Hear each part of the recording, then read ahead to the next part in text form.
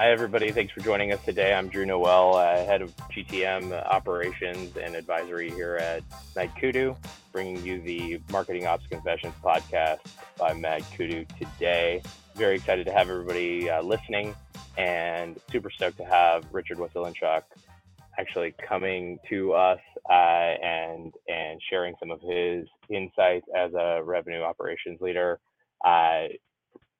Just most recently at Tugboat Logic and also at Vizier. Richard, welcome. Super stoked to have you. Thanks for joining us today. Thanks. Super stoked to be here. Killer. Awesome. So, I think both of us have a shared perspective, as we were kind of prepping for this session. I wanted to really hit on the relationship between marketing ops, revenue operations, and for lack of a better term, even though it may be hackneyed, the synergies that exist between them. So I'm going to give a shout out to Topher on that one and just, do a little bit of synergy. But wanted to, first off, hear your perspective in terms of the relationship between marketing ops, revenue operations, and then also really talk about how we organize people, processes, and technologies around how to get the most out of a full GTM operations, organization, playbook, etc. And hear your perspectives on that today. Sound like a plan? Yeah, sounds good. Killer. All right, great. Well, first off, tell us kind of what you've seen in terms of your move from marketing ops to revenue ops, and also, and the various iterations therein, maybe GTM operations overall. Would love to hear your thoughts about how that journey has progressed and what you've overall learned from it. And I think that'll shape our ongoing conversation today. Yeah, no, that's great. I mean, I've so my background really is in marketing. I spent a number of years in demand gen, and then marketing marketing operations, and then made my way into revenue operations. I would say, the things that I've seen is everybody is really doing it a bit different. There are a number of different approaches to revenue operations, to marketing operations. Depending on stage of growth, size of company, complexity of the business. I really think that, I've been thinking about it a lot as we've been prepping, and really my vision personally, and the way I think both marketing ops and revenue operations, they share the fundamental fact that they are strategic units inside of a business. And they are strategic in that they help define, enable, and measure your go-to-market strategy. That is collectively both sales and marketing and CS, and really spans across the entire organization. So when I spend a lot of time in marketing operations, that really was my drive, is how do we set up the function to be strategic? So it's not, didn't mention production work, didn't mention managing your map. It really is, how do you help the business understand that go-to-market? And same when I moved into revenue operations. It really was looking at that full scale, full journey, and how do we define, enable, and measure that go-to-market strategy?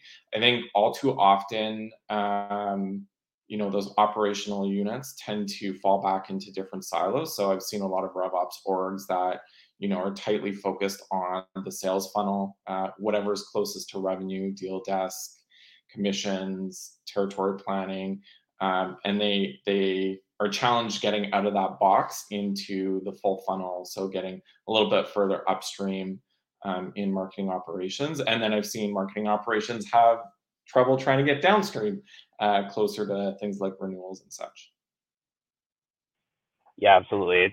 It's a funny thing because I, of course, started my career in demand generation, like corporate marketing, traditional like marketing, and even direct advertising actually. And then it's interesting like to see the traction that operations really was able to give to those various campaigns that I was running at the time, and I could see that, I think maybe let's just jump directly to maybe the devil's advocate discussion, right? Is, do we see that in the current marketing ops landscape, the revenue ops landscape, that maybe people are too disconnected from the actual groups that they're serving?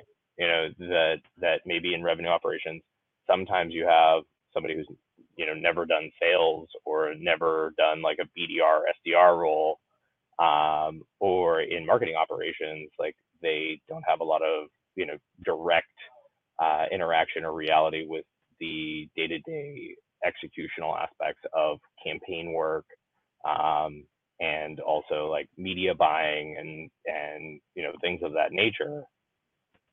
Do you feel like that's one thing that we really need to bring back into marketing operations or revenue operations, so that they can have a better appreciation for really what the end goal that it is that we're trying to facilitate and measure? Yeah, that's a really good question. I mean, you know, when I hire and in my roles, I'm always looking for people who are naturally curious and want to go digging around and understand the business better. I'm a firm believer that if you haven't actually done it, it's really hard for you to really have that depth of knowledge to be that strategic player. So, in my experience, I come from demand gen. I've had inside sales report to me as well. So, I sort of understand, a big part of the funnel. Some of the gaps that I have are a little bit on the CS and renewal side, but um, I do think that to be that strategic player, as an operations function, you do have to have that close connection to those functional areas. So um, you do need to understand the inner workings of the demand gen campaign to be able to, again, help influence and define what that might be, enable it through your tech and your processes, and then be able to help measure that to provide insights to the business. Similar, on the sales side, right? We need to understand how sales is going to market, how they're prospecting, and how do we help facilitate all of their orchestration through tech and process and people. No, absolutely. It's awesome. It's an interesting point, and I think I've heard interesting ideas from various other guests we've had on the show. Talking about how you can potentially shadow individuals, in different areas, or as part of the onboarding process for the operations teams to really think about how they interact with those individuals on the direct go-to-market teams, so that they can more effectively support them. I think there's a lot of interesting creative ideas that we've heard around Yeah, shadowing, sort of like semi-internships, etc. But yeah, yeah, transitioning on that point, I think one thing that I think you brought up is really making sure that you have the ability to support the overall go-to-market strategy. And I think from an operations perspective, I mean, we look at people, processes, and technologies in terms of those structures and the things that you're putting in place, uh, as a revenue operations leader. Do you feel which of those particular underpinnings are most important to get in place first? And also, depending on, of course, what stage of, company you're at, what, particular budgets or complement you have in terms of those three components, it's always going to be different. But in terms of your recent successes, what are some of the things that you've seen be especially effective in terms of setting the priority and establishing those components? yeah. That's a good one, because I think a lot of what's happening with RevOps, marketing ops is, there seems to be a lot of confusion outside of those pillars, in organizations of really what they mean. What is it? How do I wrap my head around it? My favorite game is, ask somebody in my family what I do for a living, and the head scratching starts. It's like, well, but I think really the fundamental thing that you do need to do off the bat is set up a charter. So when I was at Visio, I was there for 8.5 years. Again, came through marketing and marketing operations, and was given the opportunity to start a function, a RevOps function. And so the critical piece there was setting up a charter. So really understanding what the function was going to be doing, what the interlocks were between other areas of the organization, who we would be interacting and serving, what we would be building, and what we would be measuring against. And that was really critical.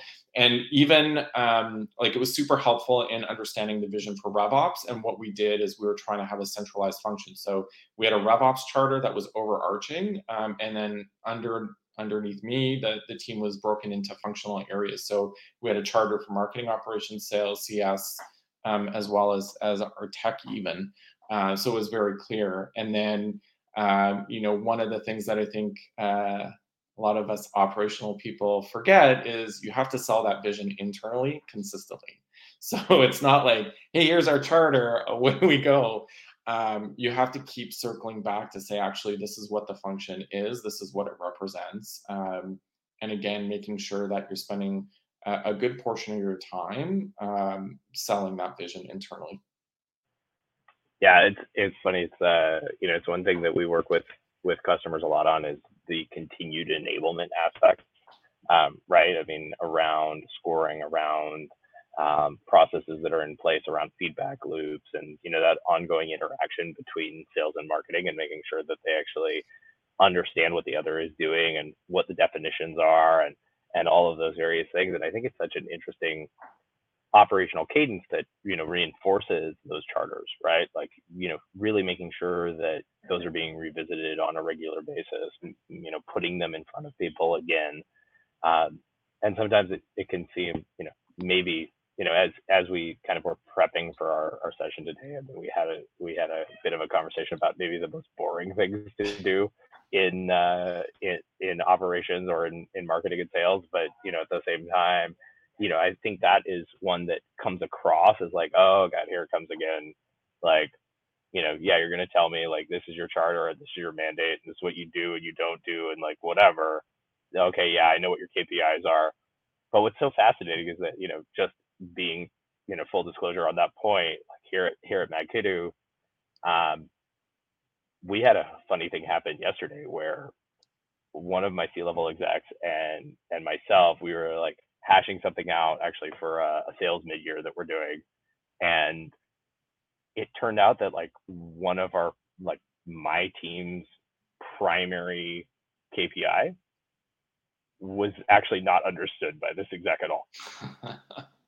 And he was like, well, and then I realized like, no wonder every time we have a conversation, like you kind of are suspicious of like why I'm talking about this thing.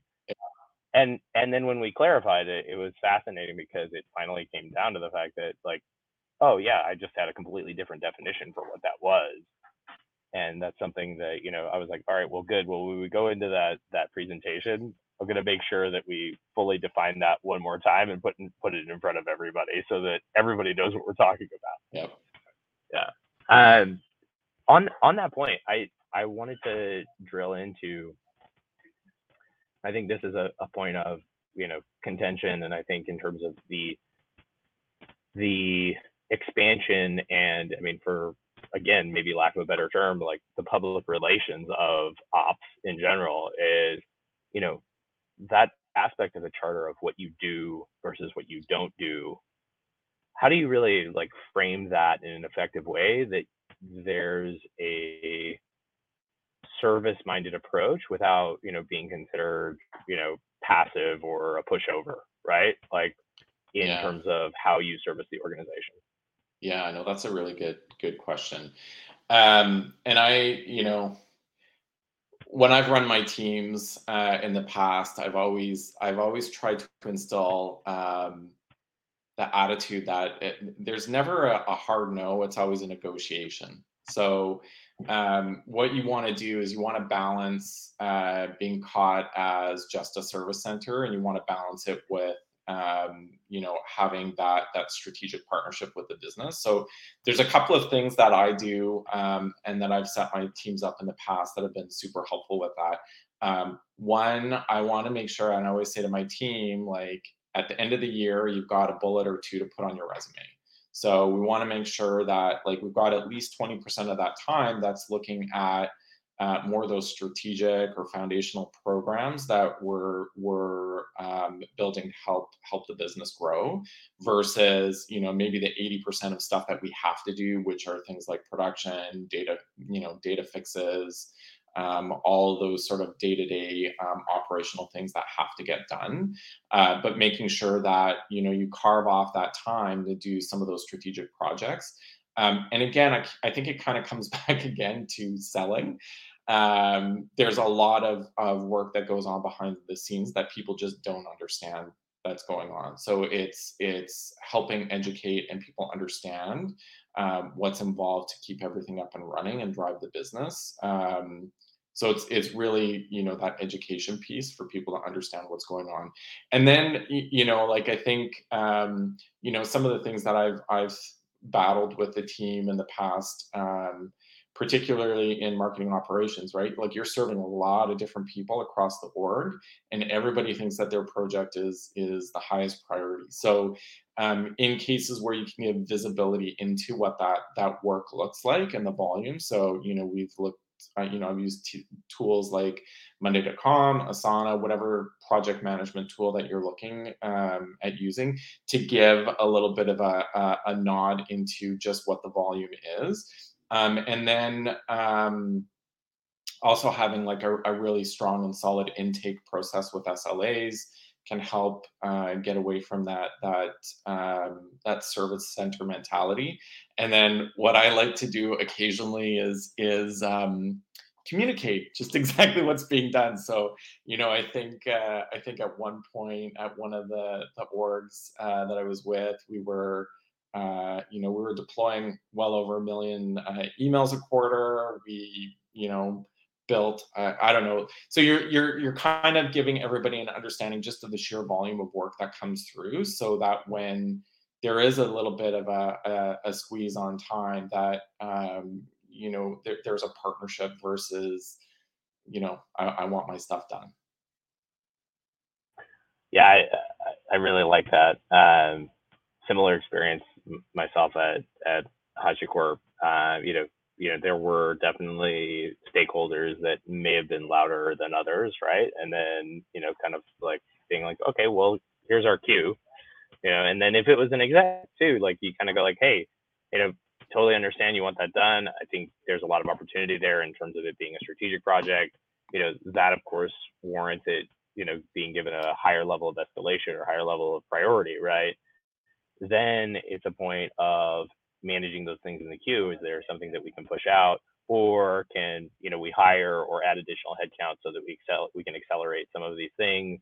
And also, I think that begs an interesting question. And this is in our preliminary conversation, I loved where we went with this, and it's something that I think doesn't get discussed near enough in the ops space, is like really proving true ROI for projects, right?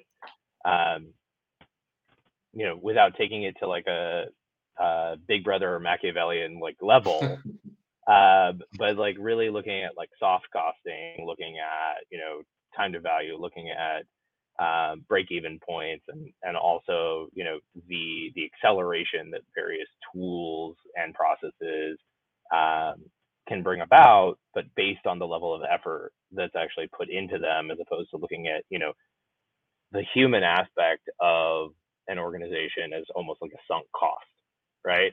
Yeah. So interested to hear some of your thoughts on that, and kind of how you've managed proving out those points in the past, or discussing those points internally with the various teams you've worked with. Yeah. So before I get into sort of how we did it with some of the tools and tech, I would say that was one of the big shifts that we did in marketing operations with my team, is that intake process, right? So originally it was just like, here, I got a program I need built out. Here's the assets, so forth. and then flipping it for program managers to have to start to indicate what they thought that the impact would be. So both from, early days, what kind of lead gen, MQL pipeline gen is coming from the program. So then, when there is that negotiation, you can kind of look at things and say, hey, well, we think this is actually going to have bigger bang for the buck. Maybe we downgrade some of the other programs, et cetera. But a lot of what we did at Visier really was starting to build out some of the attribution modeling, not to get hung up on that ROI, but to give us an understanding of what programs were impacting milestone positions, what was the sequencing events that we could understand, all with the lens of trying to increase velocity of the pipeline and improve conversion rates. But a lot of the things that that we uncovered with our attribution modeling was we had a particular blind spot in our digital efforts with First Touch. So attribution opened that up a lot for us to understand what was really going on at the top of the funnel, but then gave us a better understanding of where in the customer journey was a particular program having the most impact. So, lots of debates before attribution. Events were pipeline generators. And, once we got, we were using Visible, once we got that in place, started to look at the touch point data, we were finding that, well, they weren't pipeline generators, but they were velocity accelerators inside the sales funnel. So, you could have made some decisions. We're focused on pipeline, let's downgrade events. And then you would have had downstream negative impact on the sales funnel because you just weren't having that support. So it really helped uncover some of the upstream and downstream impacts some of the programs we're having. So that helped us to sort of take better steps towards a return on marketing investment and really how we would prioritize some of the things we were doing. Yeah, no, that's awesome. I mean, and I think it speaks to that point of having, a well-rounded approach in between, like looking from the demand gen side, looking even from like a very traditional brand marketing perspective, that a lot of those campaigns that have touch points that if you're doing like a full influence approach, it'd be like, oh yeah, 95% of our funnel is like covered by, these like, field marketing events. Well, okay, fine. There's 95% is like, there's a touch point, but, really like, what are those touch points that, as you said, are revenue accelerators? And also going back to the fact that many of those interactions, especially in B2B marketing, are your biggest brand marketing actions, right? Yeah. And that's always going to be important. And brand is what accelerates funnel, right? And Yeah. I mean, it's funny to be like, ops pros and being like, okay, yeah, brand. And like, people are like, wait, what? Like no, really. Like, Yeah. it's some of the, I think that's, one point of the Tao of ops as we become more and more organized is that you're going to see various things in your funnel, and you're going to be tracking various things in your funnel that if you were to follow the statistic 100%, that might actually undercut your overall profitability, acceleration, growth as a business. Yeah. You need to continue to factor in the human element. You need to continue to factor in the creative element, and also those things that are intangible.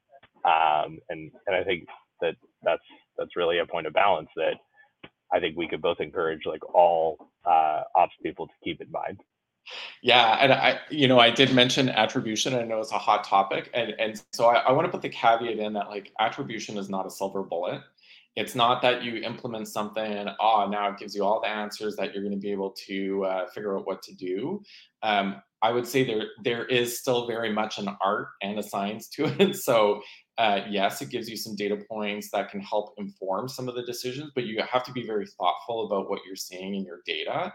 And yeah, like the whole conversation that we had internally was having better definition around what your programs were targeting from an objective standpoint. So in that case with events, we know that events aren't 100% demand gen, right? There may be a component of brand. So when we were starting to think through things like return on marketing investment, were we going to say, our largest trade show we knew wasn't a demand generator, but it was a huge brand builder, right? So are we going to say 60% of it, 70% of it is going to go towards brand building versus 30-40 demand gen? And then that helps you kind of understand objectives as well, and what the outcomes are going to be for the business, to then manage some of those executive expectations, right? I mean, the number of times it's like, wow, we went to that massive trade show and spent a ton of money on it. Like, where's the pipeline? It's like, well, there's more to it than just pipeline. So you have to balance both of those objectives and how you're communicating the results of those types of programs. Yeah, absolutely. And I think it maybe even speaks to, the follow-up programs and efforts involved as well. And I think, Yeah. That's sort of that point of it. And I feel like nobody truly owns that yet. I'm gonna drop that as like sort of a hot take. Is Yep. like, is that owned by sales? Is it owned by marketing? Is it, it depends on the organization. Like sometimes you see, marketing having a very heavy influence in terms of the exact content or follow-up strategies. But then also, if you have somebody who's a program manager and is saying like, yeah, well, I do events, so like I'm gonna make sure that there's like 17 steps of follow-up for every single person who gets scanned at a trade show booth. It's like, I don't know if that's a good idea or not. Yeah. So, and it's funny because I think attribution being the cousin of data-driven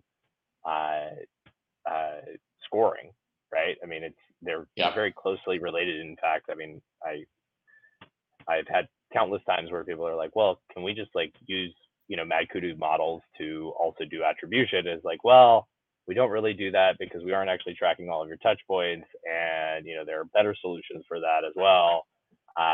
But it is interesting to look at those two things in relationship to each other and see how they can inform each other. I think from your experience, I mean, what has worked the best in terms of like owning that sort of interim piece in terms of follow up?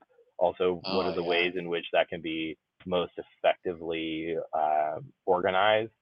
And I think also like where I'd like to go after this is to probably bridge that conversation into the members of the team that you have in place and their technical specialties and skill sets that really help facilitate a cohesive go-to-market operations strategy. Yeah, I think if I'm thinking about sort of the sequencing of your marketing programs to generate demand, I think that the challenge, at least in teams or organizations that I've been in, is there hasn't been or there's been that challenge to really build a team that is truly multi-channel integrated campaign motions or orchestration. So you get a lot of organizations that are early in growth that are like, we just need to get the programs, the channels set up, so they're up and running, and there's not a lot of thought going through like what is that sequencing of events. So something like visible with attribution, we understood like about 10 touches from marketing before we're going to yield pipeline. So everybody needs to start thinking collectively. It's not like I ran an event and I did 10 follow-ups after the event to get my pipeline right. You have to start thinking through like, what are you throwing to next, right? And that I was reading a book. I think it was the Next Generation CMO that Plana put out, and there was a section in there about a campaign manager, and how that's kind of disappeared, but maybe it needs to come back, and what does that look like? And it really is somebody who is managing the budgeting, the mix, the resource allocation for a campaign, maybe not necessarily the tactical elements. And I think that's where a lot of companies maybe are having the challenges, is they're thinking that your channel manager is the one that's actually thinking about the mix and the budgeting from a larger campaign standpoint. I think that's where a lot of the misses are happening. And I think that also causes a little bit of friction from an operations standpoint, right? Where the teams that I've run in the past are looking at the mix, the sequencing, and trying to push those insights up. And that creates a lot of friction if the rest of the marketing org isn't really thinking that way. So, I'm running my event and I understand that my event has to yield a certain amount of pipeline, but I did my event. Right? And your operations team is coming back and saying, "Hey, here's how much data was engaged. Here's where it went next." But it's really hard to kind of get everybody moving along in the same direction. It's a bit of herding the cats from an ops perspective, if it's not happening in the other areas of marketing. No, absolutely. Yeah, I actually have. I mean, I'm probably going to date myself right now, but there was a fantastic Super Bowl ad back in the day, which was specifically about herding cats. Yeah. And we actually took a couple screenshots from that. We have internal Slack emojis, Yeah. dedicated to that Super Bowl spot. So pretty great stuff. Yeah, I think on that note, the point of the ideal mix, and maybe we're speaking out of turn here, but I'll risk that. I mean, it's marketing ops confessions after all.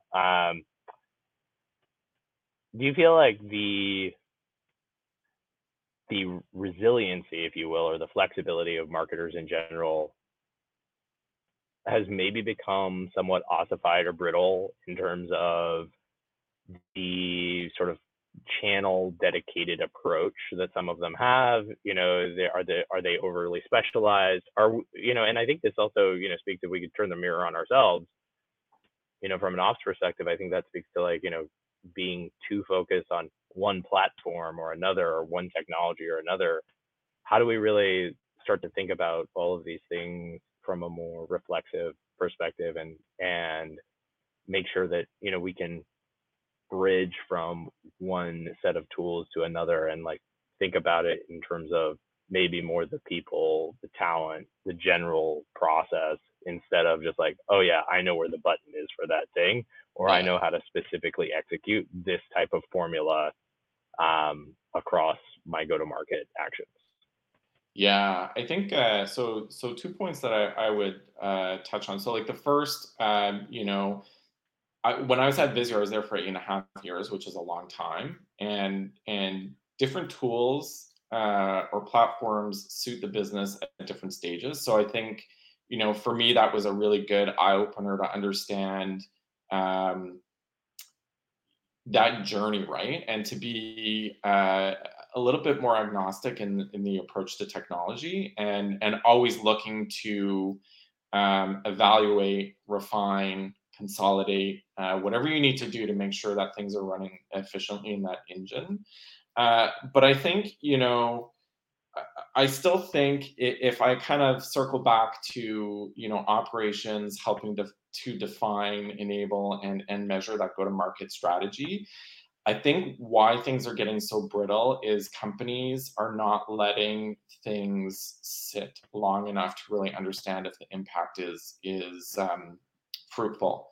So a lot of companies are making very quick decisions to change strategy, and I think when you get into a lot of that constant change, people in general are less open to going into areas that they're unfamiliar with, or that make them vulnerable. So I find that if you have people on the team that really just aren't experienced or open to dealing with that constant change, they'll retreat.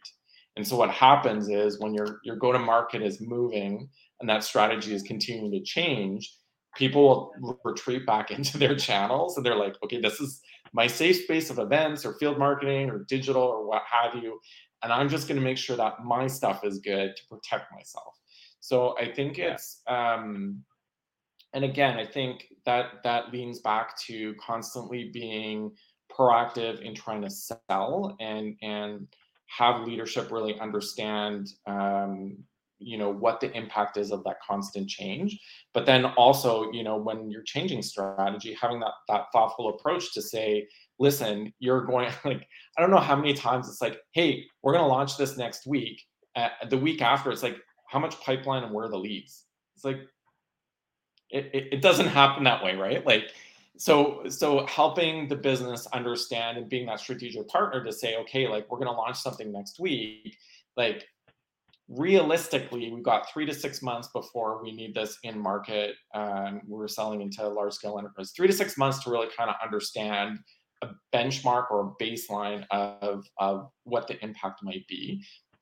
It's a tricky conversation to have because obviously leaders want the instant payoff, but I think having that approach for people to understand that there is time and market that's needed, and that constant change can really be disruptive in trying to execute on that full integrated multi-channel approach. Absolutely. So Richard, like just to summarize some of the takeaways from today's conversation, I mean, first off, I think the big keystone is communicate. Yes. That's the first thing. Let's make sure that as ops professionals we continue to communicate, we continue to surface those things and make sure that I think the next point is really understanding our charter, but also facilitating that and being willing to be flexible around that charter and continue to redefine that charter with the rest of the organization. I think that's a huge point and something that is a great cornerstone for people to take away. Next is really try to think about the overall go-to-market strategy and not necessarily get bogged down into like this is the safe space or this is my comfort zone in terms of execution, and then also being willing to have that ongoing dialogue with people who may oversimplify the go-to-market aspect or the specific outcomes they expect from their various campaigns and programs. So heard all of those things from you and wanted to just, kick it back to you beyond a thank you. If there's any particular point that you'd like to, reinforce or end on today. Yeah, I think, dovetailing on the constant communication, I think collectively all ops professionals can do a lot more to celebrate like the successes and the good things that are being done. So it's not always that hard push to sell what we're trying to do, but actually to say, hey, nobody really looks at the stuff back here, but it's pretty cool what we're doing, and there's a lot of innovation that's happening in both MOPS and RevOps that I think needs to be surfaced. It's a cool profession. It's a great place to be in an organization. I love it. So I think just celebrating a little bit more would be great as well. Oh, awesome. Well, I will say on that note, Richard, total celebration to just have been here with you today. Like, celebrating that. Thank you again. Thanks to our audience. Really appreciate everybody jumping on. Richard Wasylynchuk, RevOps leader. Really, really appreciate it today. And thanks everybody for listening to Marketing Ops Confessions, brought to you by Matt Kudu. I'm Drew Noel. Looking forward to speaking with you and also like sharing additional guests with you wherever you get your podcasts in the future. Richard, thanks again. We'll talk soon. Thanks so much.